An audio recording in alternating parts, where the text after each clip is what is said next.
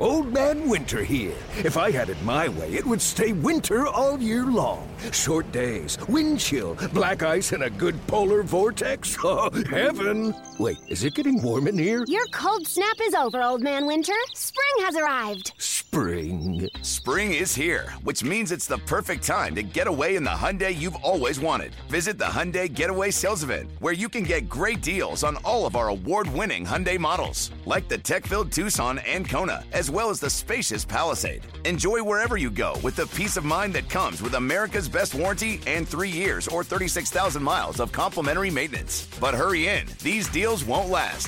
Add more joy to your journey at the Hyundai Getaway Sales Event. Now get 0% APR or up to $1,500 bonus cash on the Hyundai Tucson. Now, during the Hyundai Getaway Sales Event.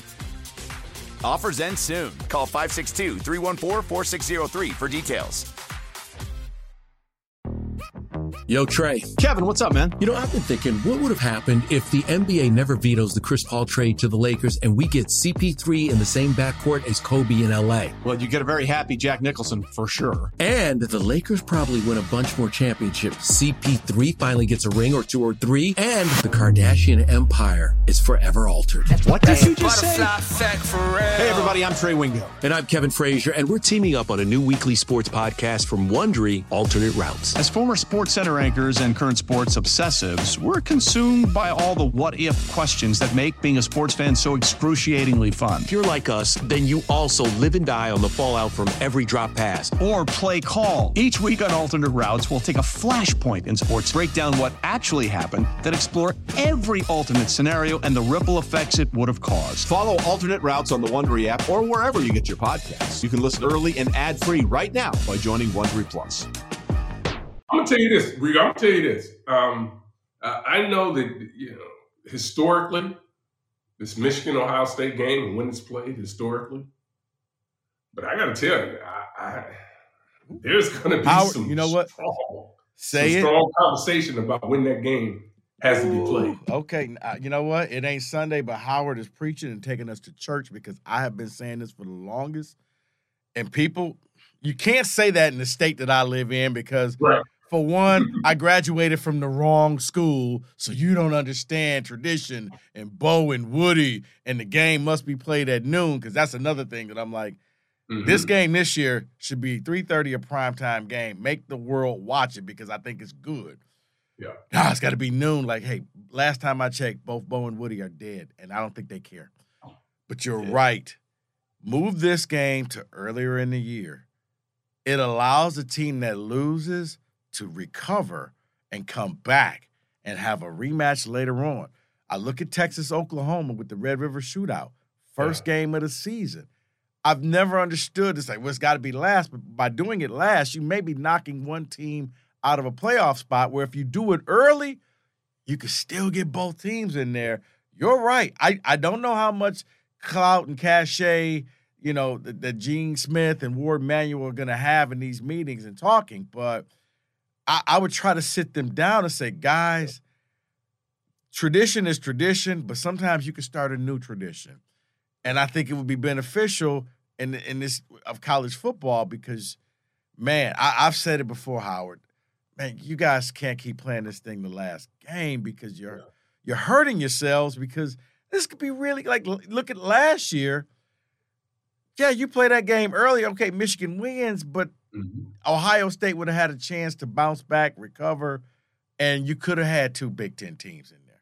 That's just me. If it goes to one conference, right, or no divisions, gets away from that.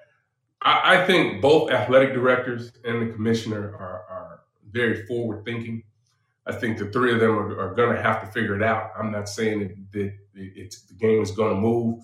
But I think as they start to go through scheduling and start to think about what makes sense and really what they would do continuing to play that game last, right. I think you're going to set some things up that if SC is what we believe SC can be in another year, another 2 years, you're essentially going to be guaranteed, and the SC is one of the teams that's going to be in the mix with that game being played at that time, no matter what.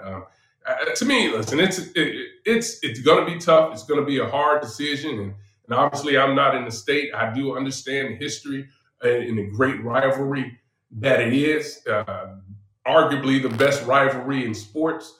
Presented by T-Mobile, the official wireless partner of Odyssey Sports. With an awesome network and great savings, there's never been a better time to join T-Mobile. Visit your neighborhood store to make the switch today.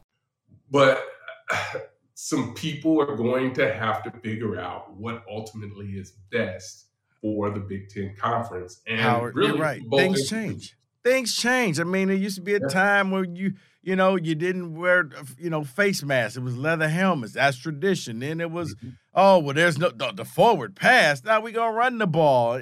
There was times when people who looked like us couldn't play. That's not traditional. Right. Things evolve. They change. I think this is the next step of that evolution. I'm with you 100%. I knew what you were about to say even before you said it. That's why I was like, Howard, preach, because when I say it, I'm just some Sparty that I don't know what you're talking about, but I'm like, it's hard, man. Change has always been hard, Yeah, and when you look at, again, I think you just go back to just the history, the two-story programs. But at the end of the day, something's going to have to give. It is. Something's going to have to give, and I think ultimately, those TV dollars are going to have a lot to say and about what happens and when it happens. And, it's just one of those things. But we'll see. We'll see. We're going to get a good matchup this time around. Hopefully everything works out. Both teams are playing at full complement, full strength. But I will say this. Today, I'm going to tell you the strongest team, the team that's the most physical, not the team that has that finesse, the team that is the most physical in that matchup is going to win that football game. Because I don't care where the game is played. I just think that you're going to have to be physical in that game at certain points to be able to make a run and be able to come out victorious in that game. See, I think in that game, the key is really one player, and it's a player that we haven't seen all year. It's whether Jackson Smith and Njigba plays in that game. Because if he does, I don't know if Michigan can cover both him, and Marvin Harrison Jr.